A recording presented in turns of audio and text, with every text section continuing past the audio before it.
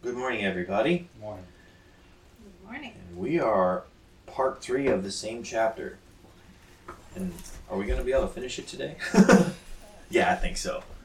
It's a big chapter. There's a lot to discuss in here. So last week where we left off, we really talked a lot about the condition of sinners who are outside the wall after the great white throne judgment. We kind of applied that to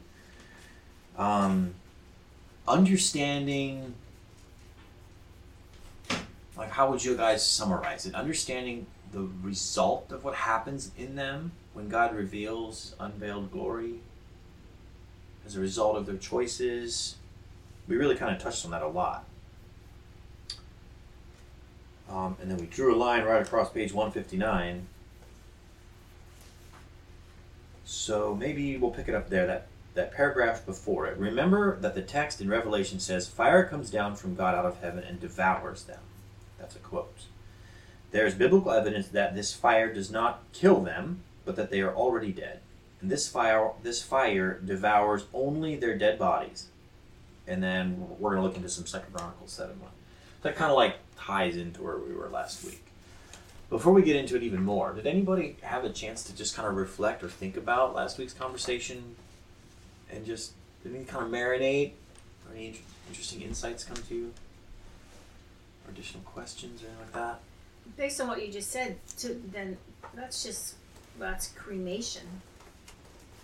Cremation? You know? Yeah, if they're already dead. And then the fire comes down and just, devours, like it says, devours them on the earth. That's just like heavenly cremation. I don't know. Well, let's check it out. Can I have a volunteer read us 2 Chronicles 7:1? When Solomon had finished praying, fire came down from heaven and consumed the burnt offering and the sacrifices, and the glory of the Lord filled the temple. As we studied in a previous lesson about the sanctuary services, the sacrifices were to teach that sin kills. The sacrifice being killed by the sinner was dead before being placed on the altar and burned.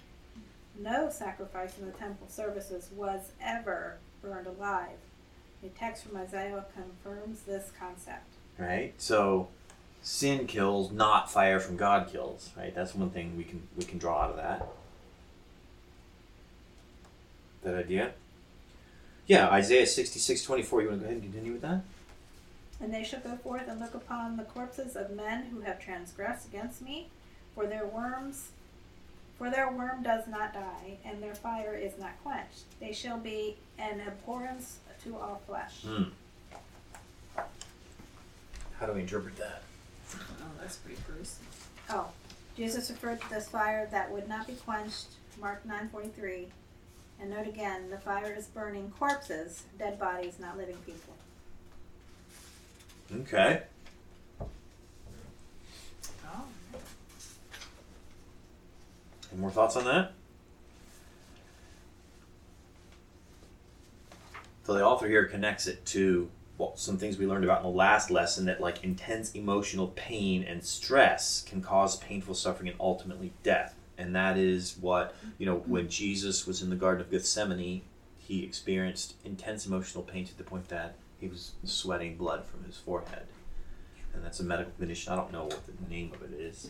But that's a thing that happens. And then also when the soldier pierced his side, blood and water poured out, we learned about that too. Intense emotional strain caused that. So check out this next thing. This is a really interesting piece of evidence. This is from religionnewstoday.com. During the January 17, 1994 Northridge, Los Angeles earthquake, over 100 Californians literally died of fright. This was the conclusion of Robert Kloner, cardiologist at Good Samaritan Hospital in Los Angeles. Apparently, a terrorized brain can trigger the release of a mix of chemicals so potent it can cause the heart to contract and never relax again. Wow. Scared them to death. Legitimately. Oh my goodness.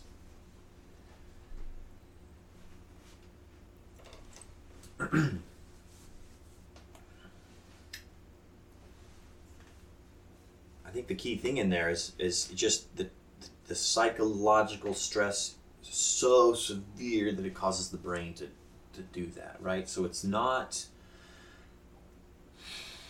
So let's think about that.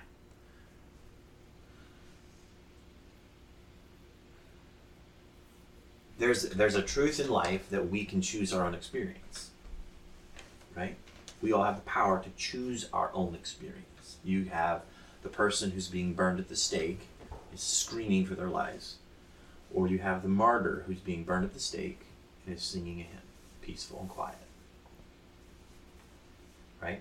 Both of those two people are choosing different experiences based on who and what and where they place their trust, essentially. Right? So in this situation, there is an external thing happening, an earthquake. But the experience that some people chose was so severe that it created problems in their brain that killed them, and there are others who were probably fine. So the idea about this is, and we were connecting this from last week's conversation, at the Great White Throne Judgment, God reveals what? Himself. His character. The unveiled glory. Based off of who and what a person has chosen to put their trust in determines the experience they have. Right? Because in that example that they gave, the Northridge thing, I think this makes sense. The earthquake itself, like if you stand in the middle of an open field, the earthquake's not going to kill you. Right? It's circumstances surrounding that, based on were you in the building, were you not, whatever it could be. So I guess what I'm driving at is like, what does that say about the kind of person God is? To the point that there's no external thing being applied to you that ends your life. It's from inside yourself that ends your life.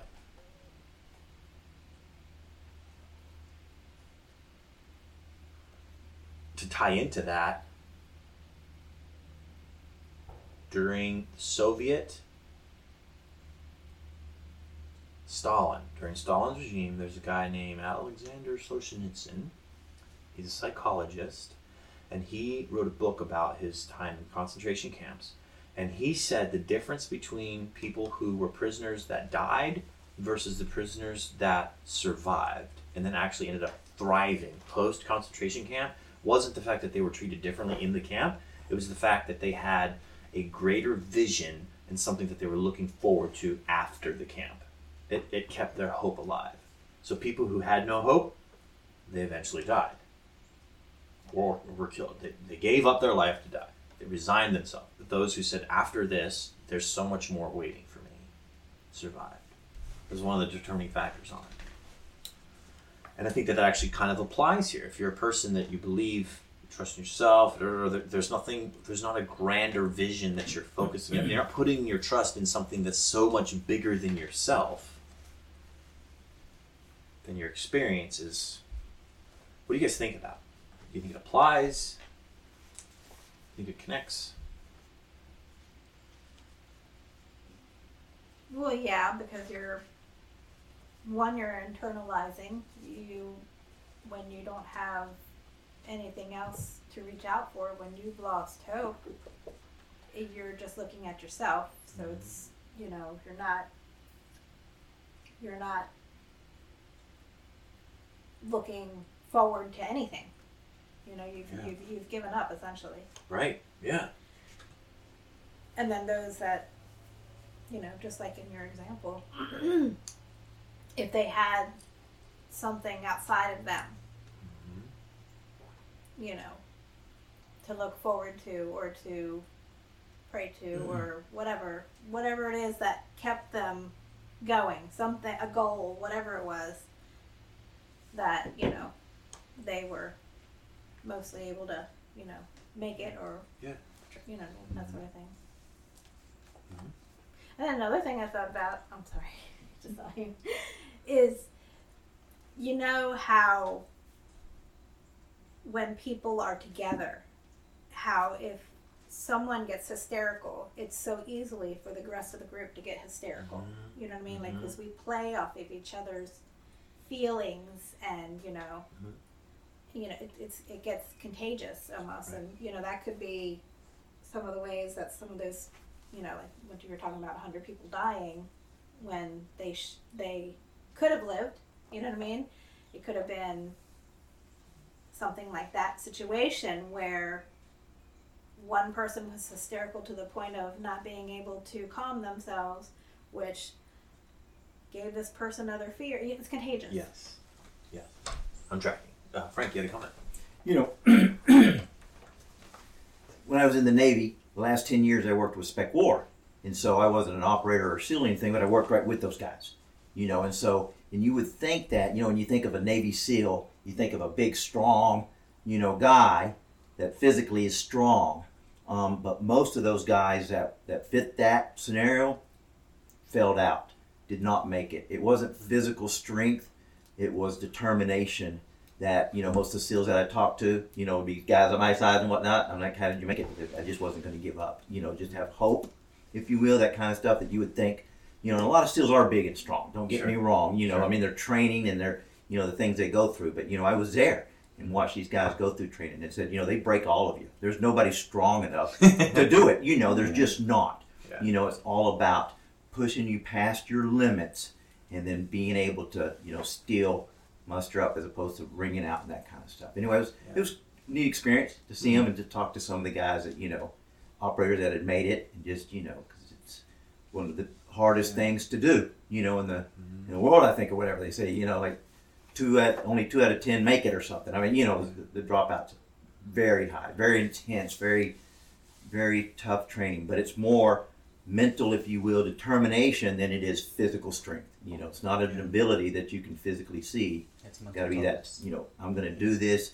You can't, there's nothing you can do to me to make me break, and, just this determination that these guys had and wanting it so bad.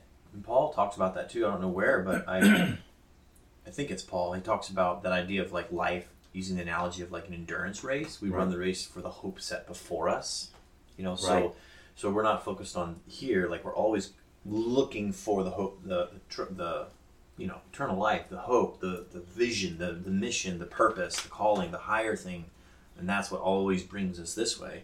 And the truth is that when Jesus says in John 17, I pray that they be one as we are one, may they be one in us. That's the hope, that we are one with God. Right. We accurately reveal and demonstrate his character in our lives. We are one with him. That's beautiful. Jumping in here to talking about how people can kind of, from within themselves, bring about this idea of death. Isaiah 33, 10 through 12. Now I will rise, says the Lord. Now I will be exalted. Now I will lift myself up, which is referring to the great white throne judgment. You shall conceive chaff. You shall bring forth stubble. Your breath, Hebrew word for ruach, which also means spirit or character. That's a really interesting piece to connect there. Your breath, or your spirit or character, as fire shall devour you. Now let's pause there for a second. The Hebrew word meaning your character will devour you. Your character will devour you. That's really interesting. And the people shall be like the burnings of lime. Like thorns cut up, they shall be burned in the fire. So, the author comes on to talk about the idea of like short stalks that are left in the field are what gets burned after the harvest. The stubble is dead. So he's making this connection that the wicked conceive, or they bring forth, stubble. In other words, as a woman conceives and brings forth a child from within her body, the wicked in the same way conceive and bring forth a spirit or nature within themselves that becomes as dead stubble.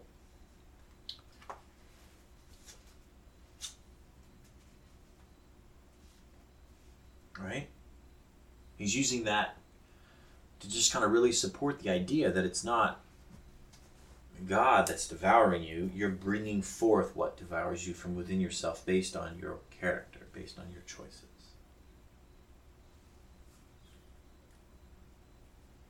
So let's look at this next passage. This is really important. Verse 14 in Isaiah 33, verse 14. The sinners in Zion are afraid. Fearfulness has seized the hypocrites.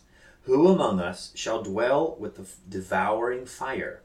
Who among us shall dwell with everlasting burnings? Right? What's the devouring fire in the text? Does anybody know? What's the devouring fire? God's fire. God's fire, right? Hebrews 12:29, our God is a consuming fire. It's the very presence of God himself. So who can live in the literal presence of Almighty God? Who can dwell in the, as 1 Timothy 6:16 says, in the light which no man can approach unto? Verse 15, he who walks righteously and speaks uprightly, he who despises the gain of oppressions, who gestures with his hands, refusing bribes, who stops his ears from hearing of bloodshed, and shuts his eyes from seeing evil.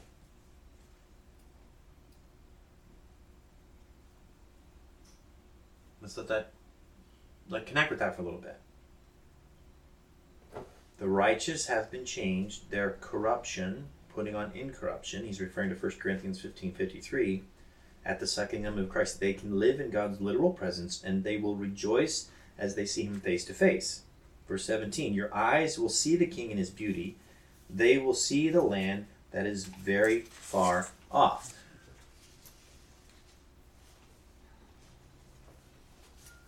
Process that. Talk about that.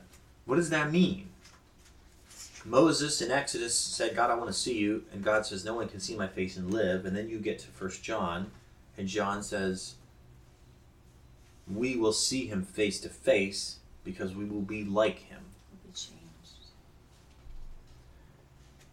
And according to Isaiah 33, the place of everlasting fire is the very presence of God. And what Christianity teaches is the place that you don't want to go is the place of everlasting fire.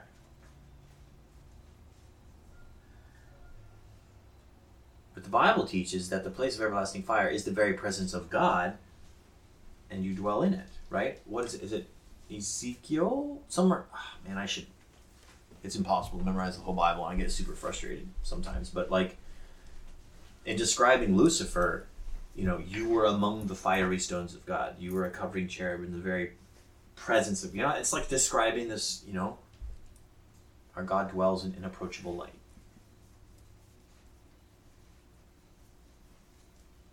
I'm picturing that as being, my mind is shifting a little bit when we think about like God as a consuming fire or the fiery stones. Our human brain looks at fire as being hot and destructive. Like consuming combustible material. Correct. Right. Yeah. But if we've been learning and believing about God's unending love. So somehow I'm picturing that fire not as being destructive, but being more warmth, more comforting, because it's a glory and not a hot burning destructive fire. Does that make sense? Yeah. I think it also depends on what you're burning, right? Because you put impure gold in fire and it refines it, right? So I think if you're burning something that is not everlasting, right, it's going to be destroyed. But if you're burning something that can't be burned, then it actually can purify it. Can purify. And create something better. Yeah. I read a book about certain thing. I don't want to get too weird, but in like poems or books and stories or dreams, fire is often symbolically represents life, not destruction. Like I've never heard people say fire is destruction, even though it can seem that way in real life. Yeah. But usually when people talk about a flame or a candle or something, like that symbolically represents something good. Well, and you can apply that to the biblical text, right? Yeah. Because God's described as fire, and fire is love and truth and light, right? Yeah, and this is something that has been like throughout all time, pretty much, like old books. And The day of Pentecost in Acts, when the Holy Spirit was poured out upon the disciples in tongues of fire. Tongues of fire. Well, now people will light a candle or something to remember, a positive, Yeah. Fire needs air, and air is life. There you go. Nice. Good connection. Check out top of page 162, that first paragraph. On the other hand, When the wicked witness the glory of God revealed, they will perish. Not because God lashes out at them in anger, but because they cannot bear the reality of what they are compared to what Jesus is. The enormity of their guilt will crush them. As we saw in the last lesson, the clearest evidence of how the sinner dies is seen at the cross. Do you all agree or disagree with that last statement? The clearest evidence of how the sinner dies is seen at the cross. I'm not sure I understand what he's saying. The last lesson Yeah. was focused on the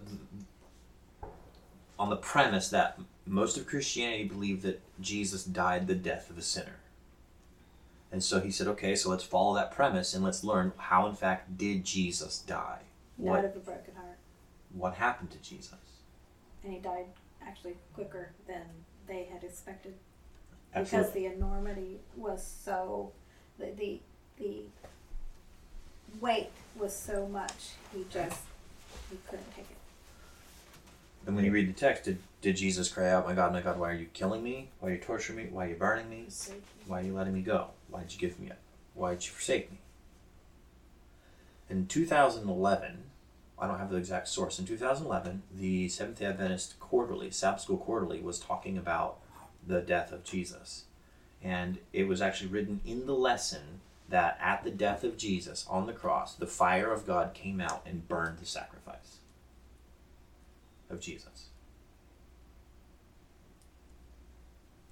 Do you read anywhere in the Bible that a fire from God came out and burned Jesus on the cross?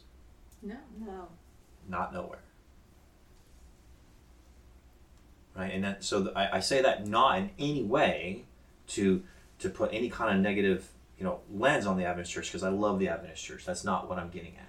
But it reveals how Satan has distorted the whole idea that the death of the sinner that is something that God does to you, versus the reality of the situation, something that you have chosen for yourself. Well, and then also, and clearly he wasn't, because they came and prepared his body. Right. They put their perfumes and their essences and their herbs and Sure. all the things that they did for their burial rites. They did that to him in Yeah. his physical human form. When they So- came back to check on his body, right? Like, Right. and that's when they found the stone removed. So, like, they expected something physically to be there. And we do If it was find a burned, story. then there would be nothing. And we do find a story in the Old Testament where I think the two dudes, what was it, Hophni and Phinehas, the priest's sons, in the Old Testament came and offered, pagan incense or was mocking the whole system. The Bible actually says the fire of God came out and consumed them and they died. But when you read the text, they came in there and they carried them out still in their tunics. Right? So this wasn't fire that burned their clothes off and their skin and charred them like someone getting burned in a car fire. Right? It was it was almost like a small picture of what it's going to be like after the white throne judgment. Exactly what we're learning. Presence. God's presence came out, the love and truth, and because of the choices they made to be rebellious in character, they couldn't dwell in that fire. Ooh, I have a tangent. But it Tangent. applies. It applies in a way, because now this all makes me think. Mm-hmm. If we are changed in order to be in God's presence, Mm-hmm. then when that rebellion in heaven was happening, were they actually thrown out? Or did they have to physically leave? Because now they're changed from the presence of God, of His glory. They're not the same anymore, even though they're beings that are more magnificent than we are. Right. You know what I mean? Something changed. Meaning, did God arbitrarily, or not arbitrarily, did God push them out and they wanted to stay, or did they choose to leave because they didn't want to stay? You know what I mean? Like they couldn't couldn't? be there because interesting. in His presence, honestly, they're different, right? They're changed. They're not the same. Interesting. Or you're telling me that those evil angels could face God now and not be destroyed. I don't see that happening. Interesting. Sorry. No, that's a Tangent. really good thought. Well, let's jump down 2 more paragraphs. Still on page 162. Let's change this around. Rather than, right now we're kind of focusing on the result of the wicked and what happens there. But let's flip it around. When we look back into the Father's face as his lost children die, what will we see? I think this is a really crucial question. Will we see a vengeful, vindictive God crying out, now at last, my judgment is satisfied, but now you get what you get. Finally! Will he be smiling? Will he be having this weird look on his face of like, you got what's coming to you? Will it be severe? Or will we see, as we saw in Jesus, weeping and crying over Jerusalem, how I've loved you, how I've always wanted to gather you and protect you? What do you think you'll see? Tears. Because he's a father losing his children forever. Children that he still loves, but that don't love him and that don't want to be in his presence. So it's heartbreaking. I think in the New Testament, Paul writes, comfort those with the comfort you yourself have received from the Comforter. Right? So who's the Comforter? John describes it, the Holy Spirit. I will send you Comforter, right? The Holy Spirit. So Paul says, comfort others with the same comfort you have received from God. And what I think, my personal view, is on that day, the innumerable multitude of people who will be in the city will rally around God and comfort him and try to build him up with the same kind of comfort that they understand he gave to them their whole life. They'll pour right back into God in that moment.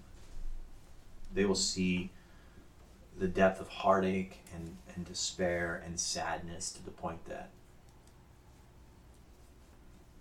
we will have an opportunity to support, encourage, and comfort God. Yeah, it's a beautiful picture. But also wanted to add in there that, we as brothers and sisters and mothers and fathers and cousins and friends will also be losing. And we will also be weeping the loss of our, family, friends, whatever. You know what I mean? So we're comforting almost each other for a very great loss. Right. Yep.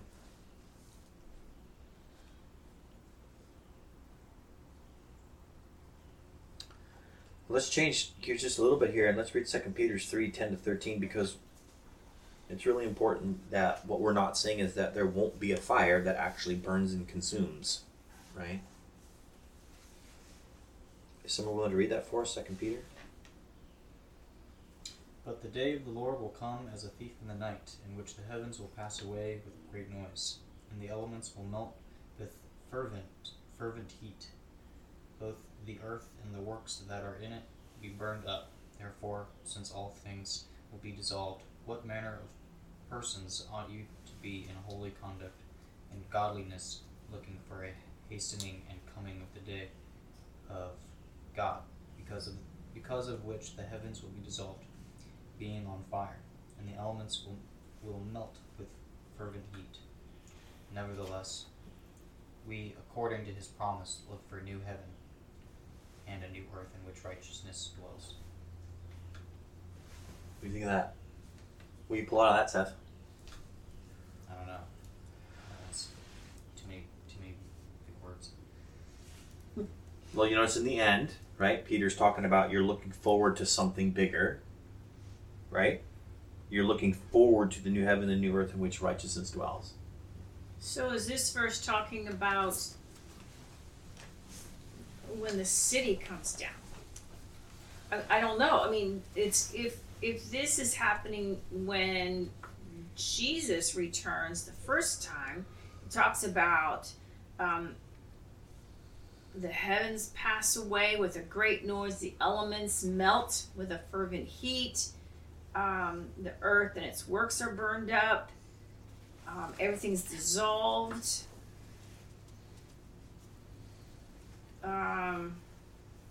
Everything melts with fervent heat. So I'm having a hard time figuring out, okay, is that happening when Jesus comes the first time, or is he actually talking about when the city descends? You know, I mean, I guess it could be either one, because those that are alive when Jesus comes, if you're saved or not saved, if you're not saved, you would be destroyed and wait till the second resurrection. So I guess that would be okay too. Okay, I resolved that in my brain. I had to talk through that. That's good. So that's okay. Yeah, I personally apply it to after, like, the second death experience, because you're going to have, Revelation describes Satan and a multitude that stands at the sea, and they build implements of war to come attack the city. Like, it's this whole big thing, right? So then you have the God reveals his presence, every knee shall bow, confess that he is Lord, and then they give themselves up, and they all perish. And now God's got to do something with all of that. So he cleanses it, melts everything down, fresh slate. We're starting over. It's like you take a bunch of, in my world, you take a truckload of scrap material to the scrap yard, and they are going to recycle that, and they're going to melt it all down and get all the impurities out, and leave you at the end of this process with a clean, pure ingot of steel or aluminum or whatever it is. Or element. Exactly, to then recreate something new out of it, right? So it's a way to kind of look at it like that.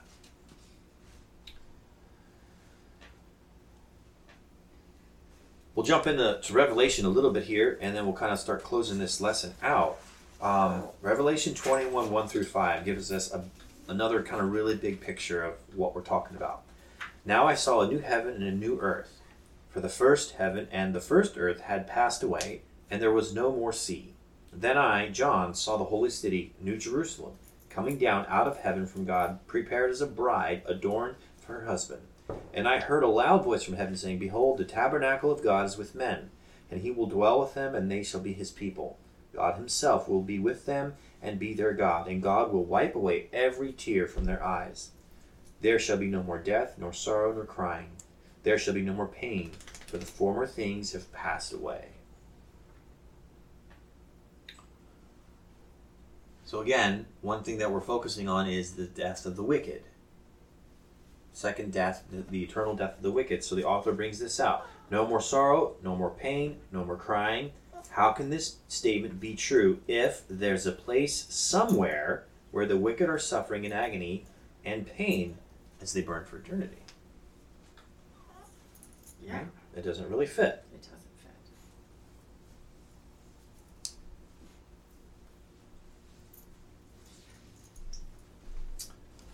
So let's fill in the blank right here in this very last verse. 1 Peter 1, 3 through 5.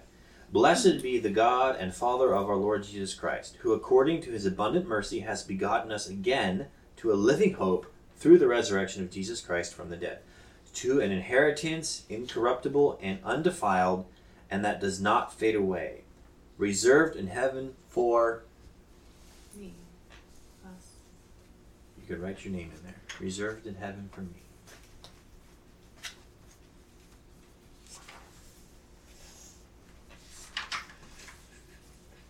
And I really like what the author writes here. You have a personal invitation. We have a personal invitation from God. And we're free to choose.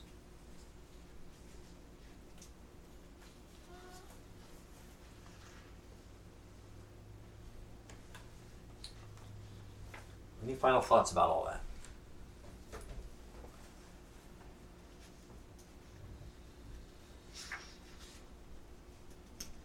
The author kind of wraps this up here in the second to last paragraph on page 164.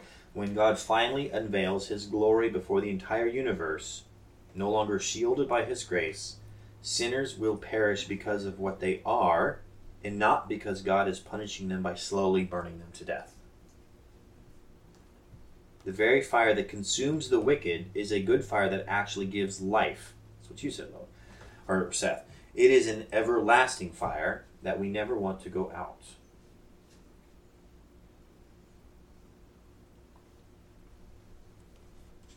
I think it's cool how they ended it with kind of like a Jordan Peterson saying, where they talk about, it's kind of like, oh, you are fulfilling, you can fulfill the hero archetype kind of thing. We're all main characters kind of thing. I think that's cool.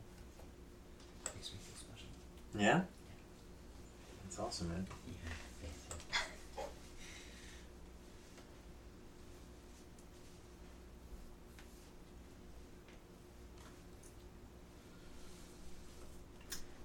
The more that I am learning about the Father, the more that my years of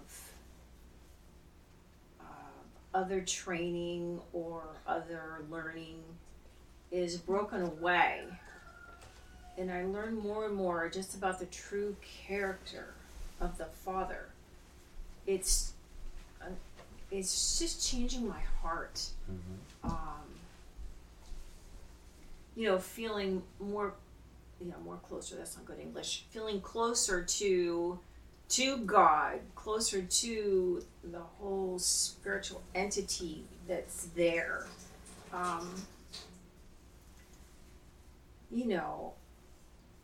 Just realizing just how much the Father just loves us so much.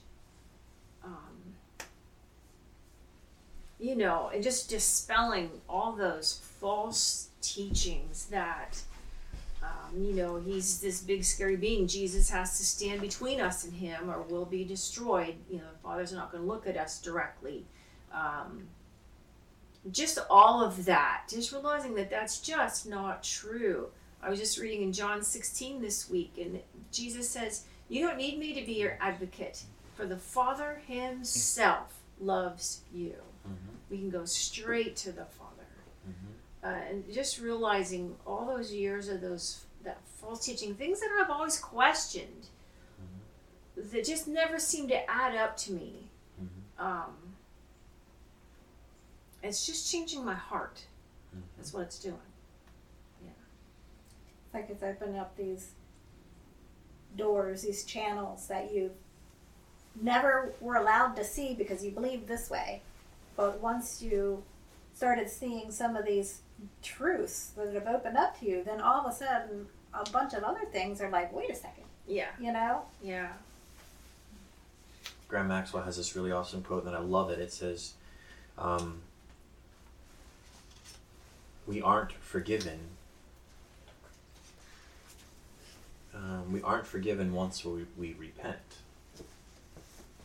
We repent once we realize that we have already been forgiven. Been forgiven. Yeah. And these ideas that we have to be perfect by probation time. Because if we're not perfect, because we're living in those times without an advocate, we're not going to make it to heaven. And it's just false. It's just false teaching. Jesus says, he says himself, I will never leave you or forsake you. He says, I never will. There's just so many things like that I'm like, anyway, it's just changing my brain and my heart and how I see and hear things. Anyway. You're experiencing the Bible term sanctification.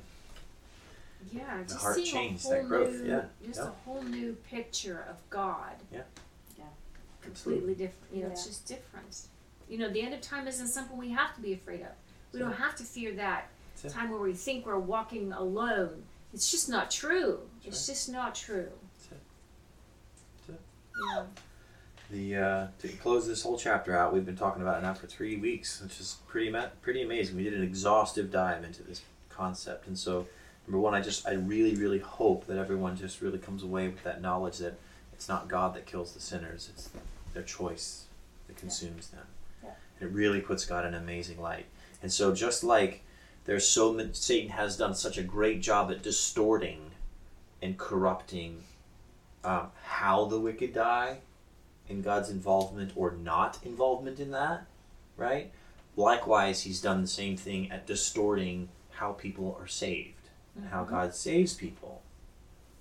And so that's what we're going to get into next week. We're going to start a lesson that really digs really deep into this idea of the truth about God and how people are saved and God's involvement or not involvement in it, right? The same idea. So I think it's going to be really good for us when we open that chapter. So yeah, let's pray. Heavenly Father, we just praise you and we thank you so much for the truth about who you are, the truth about reality, design law, your character. Thank you so much that you are a God who is tirelessly working to heal us, to restore us. Thank you that you are a God of love, that you are a God of truth, and that you leave people free to determine for themselves what they experience and what they choose within their own character. There's nothing to be afraid of a God like that. There's nothing to be afraid of a person like that. So I just ask that these truths will just continue to generate within us the healing and a greater openness in our hearts and minds to receive the Holy Spirit. May we carry this message this week in our hearts and apply it. Give us opportunities to apply it in our lives. In your name, amen.